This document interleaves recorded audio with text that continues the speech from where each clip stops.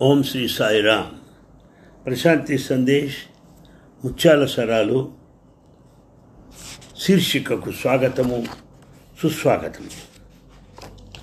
భగవాన్ బాబా వారి యొక్క బాల్య విశేషాలు వింటూ ఎందరెందరో పరమానంద భరితులవుతున్నారు. మాకు వారి అభిప్రాయాలు పంపుతున్నారు. ఎంతో సంతోషాన్ని కలిగిస్తున్నదని, ఈ విశేషాలు తెలుసుకోవడం మహా అదృష్టంగా భావిస్తున్నామని మాకు తెలియజేస్తున్నారు. అంతా బాబావారి కరుణ అని మా భావం. ఈనాటి వివరాలకు వద్దాం. నరసింహదాస్ బాబా గారి యొక్క విశేషాలు చెప్పడం ప్రారంభించారు. ఏమని? ఉరవకొండలో ఏ రాతి బండ పైన బాబాగారు కూర్చున్నారో అది పరమ పవిత్రమైపోయింది. దాన్ని పూజించిన వారి యొక్క కోరికలు తీరడం కూడా ప్రారంభమైందట. బహుశా బాబావారికి అది బహుశా మొట్టమొదటి వేదిక అయ్యుండవచ్చు. ఇవాటికి కూడా అది స్వామివారి యొక్క మహిమల ప్రారంభానికి సంకేతంగా నిలుస్తూ ఉన్నది. సరే, నరసింహదాస్ గారి తండ్రి అక్కడి నుంచి బదిలీ అయ్యారు. వాళ్ళతో పాటు వెళుతున్న ఒక వ్యక్తికి పిల్లలు లేరు. ఆయనతో నరసింహదాస్ గారి తండ్రి అన్నాడు, నాయనా, అక్కడ ఉరవకొండలో అక్కడ ఉన్నది స్వామి కూర్చున్న ప్రదేశం, అక్కడికి వెళ్ళు, ప్రార్థించు అన్నాడు. ఆయన అలాగే భార్యతో సహా వెళ్ళాడు, ప్రార్థించాడు, పూజించాడు భక్తితో. ఆ తర్వాత వాళ్ళకు ఒక కుమారుడు కూడా కలిగాడు. ఈలోగా ఈ వార్త ఉరవకొండంతా తెలిసిపోయింది. స్వామి పుట్టబర్తికి వస్తున్నట్టు అందరికీ తెలిసిపోయింది. తమ్మిరాజు గారు ఆయన భార్య స్వామి బయలుదేరుతున్నారని తెలిసి వెంటనే వాళ్ళని భోజనానికి పిలిచారు. స్వామిని ఎంతో ప్రేమతో పిలిచారు. తమ్మిరాజు గారి భార్య ఎంతో దుఃఖించింది, కడనీళ్ళు కార్చింది. స్వామి, మమ్మల్ని వదిలిపెట్టి వెళ్ళిపోతున్నావా అంటోంది. ఆవిడని ఓదారుస్తూ స్వామి ఎంతో దయతో తన ఛాతీ పైన, చెస్ట్ పైన దశావతారములు కూడా ఆమెకు చూపించారు. ఇంకా సీతారామరావు అని ఆయన చిన్నవాడప్పుడు స్వామి వెళ్ళిపోతుంటే ఎంతో బాధపడుతున్నాడు.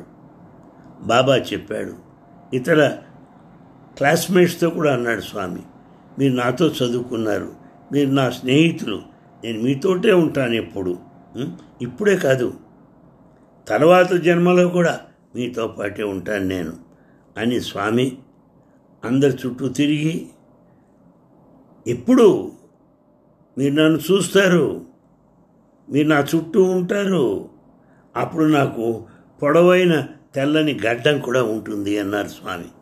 ఈ రకంగా ప్రేమ సాయి గురించి ఏమన్నా హెచ్చరించారేమో అని మనకు అనిపిస్తుంది.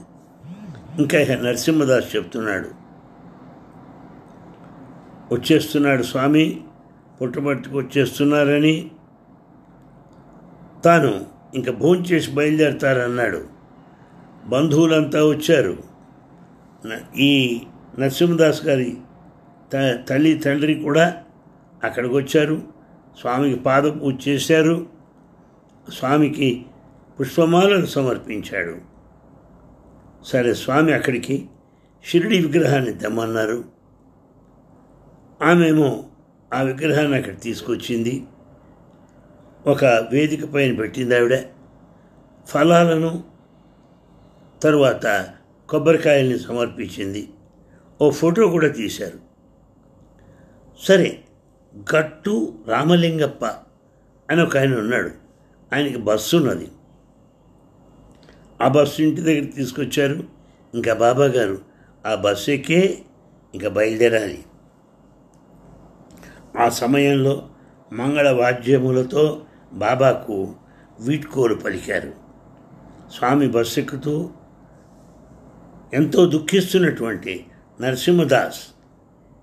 నరసింహదాస్ గారి తల్లితో అన్నారు, అమ్మా నువ్వు బాధపడద్దు, నేను నీతోటే ఉన్నాను అన్నారు. భజనలతో తాళాలతో స్వామికి అందరు కూడా వీడ్కోలు పలికారు. ఈ రకంగా వివిధ ప్రదేశాలలో కమలాపురం నుండి, ఉరవకొండ నుండి, బుక్కపట్నం నుండి ఈ 3 ప్రదేశాలలో కూడా స్వామి యొక్క బాల్య దశలు గడిచాయి. అనేకమైన మహిమల గురించి మనం ఇప్పటిదాకా తెలుసుకున్నాం.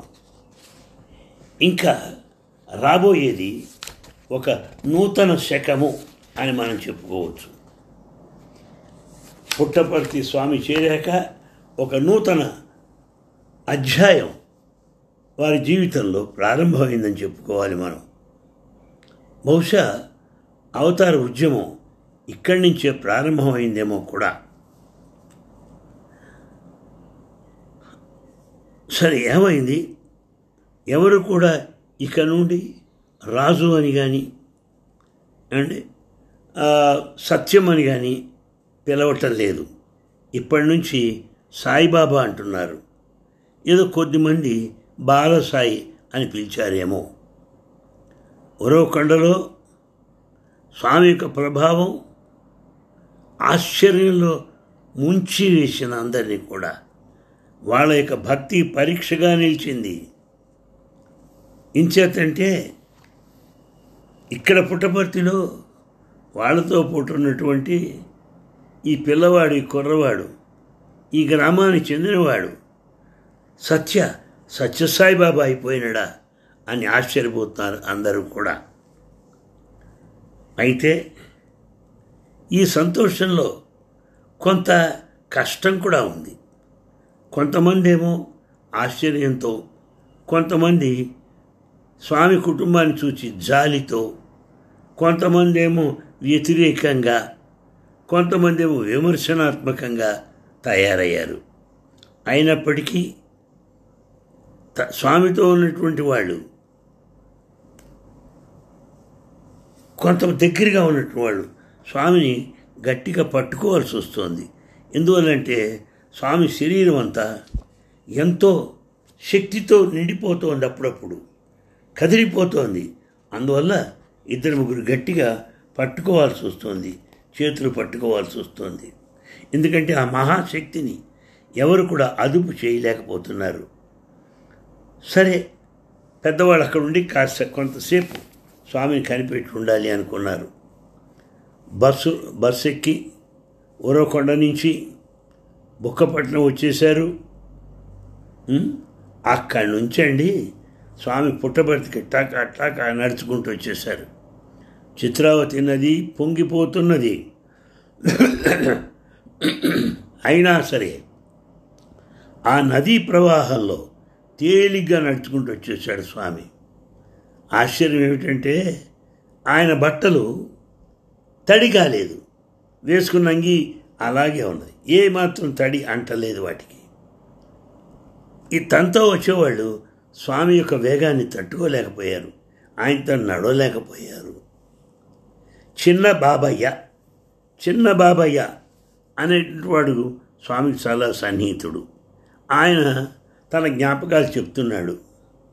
కొన్ని రోజుల తర్వాత తల్లిదండ్రులు స్వామిని పుట్టపర్తికి తీసుకొచ్చారు.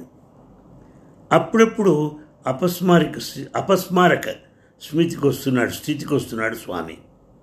సరే, పుట్టపర్తికి రాగానే ఇక భజనలు ప్రారంభించారు. షిరిడీ బాబా విగ్రహాన్ని పెట్టుకున్నారు. ఎదురుగుండా ఇక భజన కార్యక్రమం ఉపక్రమించారు. స్వామి తన చేతులను తిప్పుతూ విభూతిని సృష్టించేవారు, పండ్లను సృష్టించేవారు, పూజా సామాగ్రిని సృష్టించేవారు. అక్కడున్న వాళ్ళకి ఇచ్చారు.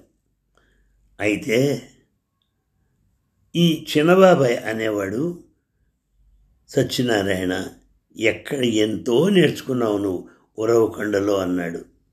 ఈయన స్వామితో దగ్గరగా మెలిగేవాడు.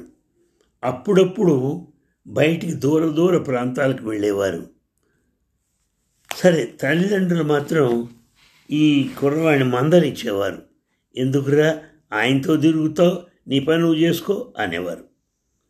సరే, బాబాగారు అప్పుడప్పుడు గదిలో ఒంటరిగా కూర్చునేవారు. ఇంట్లో గదిలో ఒంటరిగా ఉండేవారు.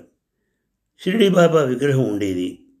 ఎప్పుడూ ఆయన ధ్యానంలో ఉంటూ బాబా దండకం అంటే ఆ స్వామి నామం దాన్ని ఎప్పుడు ఉచ్చరిస్తుండేవారు. భజనలు పాడుతూ ఉండేవారు. ఒక రోజున బంధువులు జయమ్మ, లక్ష్మీదేవమ్మ అని ఇద్దరు కూడా రావటం జరిగింది. వారెవరు? వెంకట సుబ్బరాజు యొక్క కుమార్తెలు. వీళ్ళు స్వామికి బంధువులు.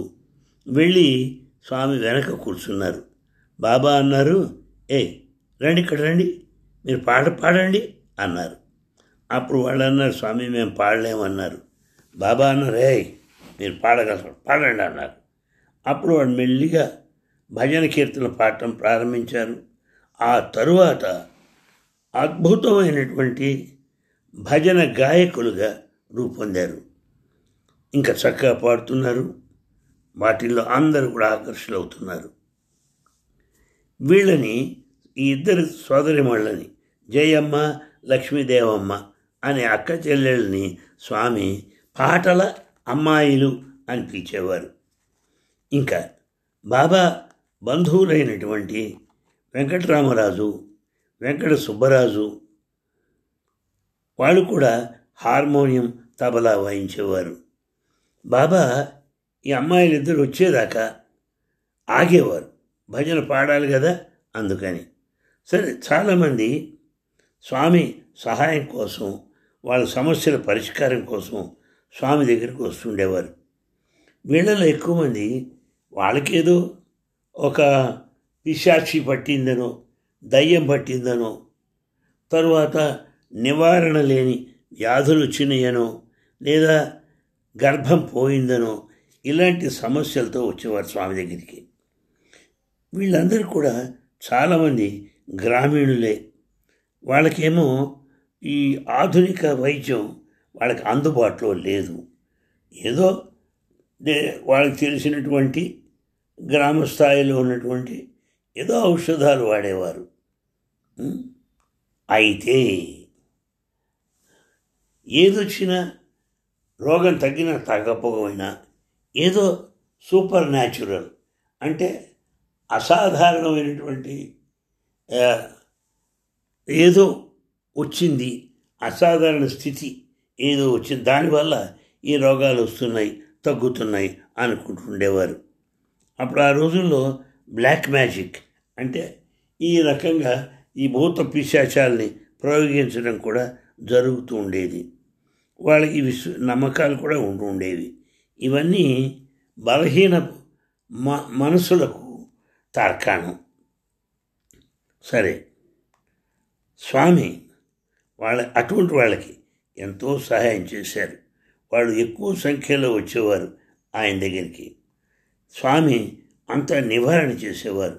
ఎంతో ప్రేమతో, దయతో వాడిని సాధారణ స్థితికి తీసుకొచ్చేవారు స్వామి. అయితే ఈ కేవలము నివారణే కాకుండా వాళ్లకు ఆధ్యాత్మికంగా కూడా పురోగమనానికి స్వామి ఎంతో సహాయపడేవారు. కనుక స్వామి నివారణ చేయడం అనేటువంటిది వాళ్ళల్లో ఒక మార్పు, ఒక పరిణామం ప్రేమ ద్వారా జరిగింది అని గ్రహించారు అందరూ. కనుక ఎవరైతే వచ్చారో వాళ్ళంతా కూడా వాళ్ళలో ఉన్నటువంటి ప్రేరణ వల్ల అక్కడికి వచ్చిన వారే తప్ప మరొక విధం కాదు. సుభద్రమ్మ గారని ఒక ఆమె ఉండేది. ఆమె పత్రాలపల్లి పట్నం అది కదిరి దగ్గరుంది. ఆవిడ అక్కడ ఉండేది. ఈ సుభద్రమ్మ గారికి పాపం 6 పిల్లలు పుట్టారు. అందరూ పోయారు పాపం. అందరూ పాపం ఆవిడకి ఎంతో దుఃఖం వచ్చేసింది. ఇంకేం చేయాలి, ఏదో దయ్యం పట్టుకుంది అనుకుంది పాపం. సరే, కుటుంబానికి మాత్రం ఏమిటా ఇలా అయింది ఏమిటి, తప్పకుండా ఏ పిశాచో ఏదో భూతం పట్టిందనుకున్నారు.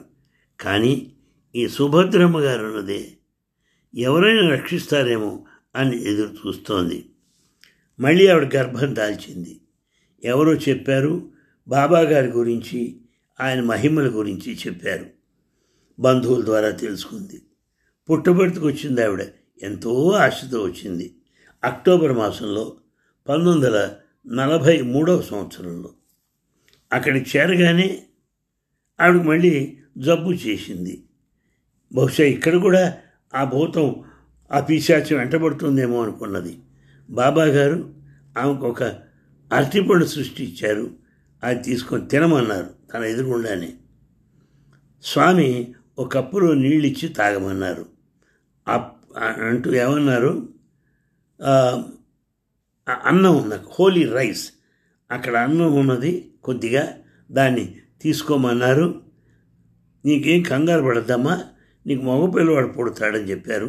3 నెలలలో పుడతాడని చెప్పారు స్వామి. అలా అయినట్టుగానే ఆవిడకి క్షేమంగా ప్రసవం అయినది. అండ్ ఆవిడకి ఇంకే భయం కూడా అక్కర్లేదు. ఈ పరిస్థితి చూశారు స్వామి, ఆవిడని ఆశీర్వదించారు. ఇంకా కొంత అన్నం అది వడ్డించి చక్కగా సంతోషంగా ఇంటికి సాగనంపారు. కొంత ఈ ధాన్యాన్ని తల క్రింద పెట్టుకోమని కూడా అన్నారు. తిరిగి ఆశీర్వదించారు స్వామి. కనుక సుభద్రమ్మ మగపిల్లవాడిని ప్రసవించింది. ఏ సమస్య లేదు. 4 జనవరి 1944లో 3 నెలల తరువాత బాబా కుట్టగుళ్ళ అనేటువంటి ప్రదేశానికి చేరారు. ఆమె అక్కడికి వెళ్ళింది. పిల్లవాడిని తీసుకొని వెళ్ళింది. ఎవరు? సుభద్రమ్మ గారు తీసుకెళ్ళి స్వామికి కృతజ్ఞతలు తెలుపుకున్నది. అప్పుడు స్వామి ఆ పసికందుని ఎత్తుకొని దగ్గరికి చేర్చుకున్నాడు స్వామి. సరే, ఆ చంటి పిల్లలు, అందులో గుడ్డు పిల్లలు వాళ్ళే ఉంది, ఆయన ఒంటిపైన విసర్జన చేశారు. అంతా వదిలేశారు పాపం. స్వామి ఏమో ఆ చంటి బిడ్డకు సాయినాథ్ అని పేరు పెట్టారు. మరొక సందర్భంలో స్వామి తల్లిదండ్రులు ఇంట్లోనే ఉన్నారు. అప్పుడు చుట్టుపక్కల గ్రామాల నుంచి కొందరు వచ్చారు. ఒక మనిషిని తీసుకొచ్చారు. ఆయనకి చేతులు కాళ్ళు గట్టిగా కట్టేస్తున్నాయి. ఎందుకుట? ఒక పిశాచ మీద పుట్టిందిట. ఆ పిశాచ ప్రభావం వల్ల ఇతను అందరినీ కొడుతున్నాడు. ఏం చేయాలి చెప్పండి? అతన్ని తీసుకొచ్చారు బాబా దగ్గరికి. బాబా ఏం చేశారు? అతని చేతి కట్లన్నీ విప్పేశారు. అతని లోపల గదిలోకి తీసుకెళ్లారు. తలుపులేశారు. అరగంట అయ్యాక బయటకు వచ్చాడు. అతను చక్కగా మామూలు ఆరోగ్యంతో బయటకు వచ్చాడు. ఈ రకంగా ఎన్నో అసాధారణమైనటువంటి మహిమలు జరుగుతున్నాయి. కానీ కొందరికి ఇంకా అనుమానంగానే ఉన్నది. బాబాని ఏదన్నా ఏ భూతమన్నా ఆక్రమించిందా బాబాని, లేదా ఆయన దేవుడేనా అనుకొని బాబాని పరీక్షిద్దామనుకున్నారు.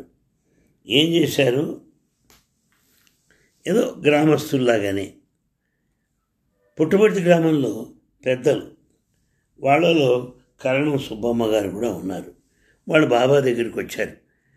ఆయన దివ్యత్వాన్ని ఏమిటో నిర్ధారించుకోవాలి, పరీక్షించాలి అని వచ్చారు. బాబా ఏం చేశారు? ఒక దీపాన్ని చేత్తో పట్టుకొని వాళ్ళందరినీ లోపలికి తీసుకెళ్ళాడు. గదిలోకి వెళ్ళమన్నారు. వాళ్ళంతా వెళ్ళారు. వాళ్ళంతా లేక స్వామి గది తలుపులేశారు. కుర్చీ మీద కూర్చున్నారు స్వామి. ఏమయ్యా, ఏమిటి ఇట్లా చిన్నపిల్లల్లాగా ప్రవర్తిస్తున్నారు? మీకేం రుజువు కావాలి మీకు అన్నారు స్వామి. అంటూ అప్పుడు వాళ్ళు అన్నారు, స్వామి మాకు నిరూపించాలి, మీరు మాకు కొంత రుజువు కావాలి, మీరు దైవము అని అన్నారు వాళ్ళంతా. అప్పుడు స్వామి ఏం చేశారు, ఆ సమయంలో దీపం ఆరిపోయింది, గది అంతా చీకటైపోయింది. ఎక్కడి నుంచో ఆ గదిలోకి ఒక తీక్షణమైనటువంటి కాంతి ప్రవేశించింది. ఎక్కడి నుంచో ఎవరికి కూడా తెలియదు. గదంతా వెలుగుతో నిండిపోయింది. బాబాగారు శ్రీ మహావిష్ణువు వలె ఆదిశేష పాన్పు పైన పడుకున్న దృశ్యాన్ని ఇచ్చారు. ఆదిశేషు పైన పడుకొని ఉంటాడు శేషసాయి. ఆ దర్శనాన్ని స్వామి వాళ్ళకి ఇచ్చారు. ఇది చూసి ఏం చేశారు, అక్కడే ఉన్నటువంటి ఆ శేషం ఉన్నదే ఆదిశేషు, ఆ పాము ఆ తలని పైకెత్తి ఆ పడగెత్తి నాలుకలు కూడా వాటిని ముందుకు చాచినాయి. అమ్మో, అక్కడ వాళ్ళంతా భయపడిపోయారు. స్వామి, ఇక చాలు, దీన్ని మేము భరించలేము, ఇంకా చాలు, ఈ దృశ్యాన్ని తీసేయండి అని ప్రార్థించారు. ఎప్పుడైతే స్వామి ఈ మహిమను ఎప్పుడైతే వెంటనే దాన్ని వెనక్కి తీసుకున్నారో అప్పుడు ఈ దీపం వెలగడం ప్రారంభించింది. యథావిధిగా స్వామి కుర్చీ మీద కూర్చున్నారు. ఇది చూచి వాళ్ళు స్వామి యొక్క పాదాలు పట్టుకున్నారు, క్షమించమన్నారు. కానీ బాబా అన్నారు, మీరు మళ్ళీ ఇలాంటి పనులు చేయకూడదు, మీరు పెద్దవాళ్ళు కదా అంటూ స్వామి ఏదో మందలించి పంపించేశారు. మళ్ళీ తర్వాత కలుసుకుందాం. సాయిరామ్.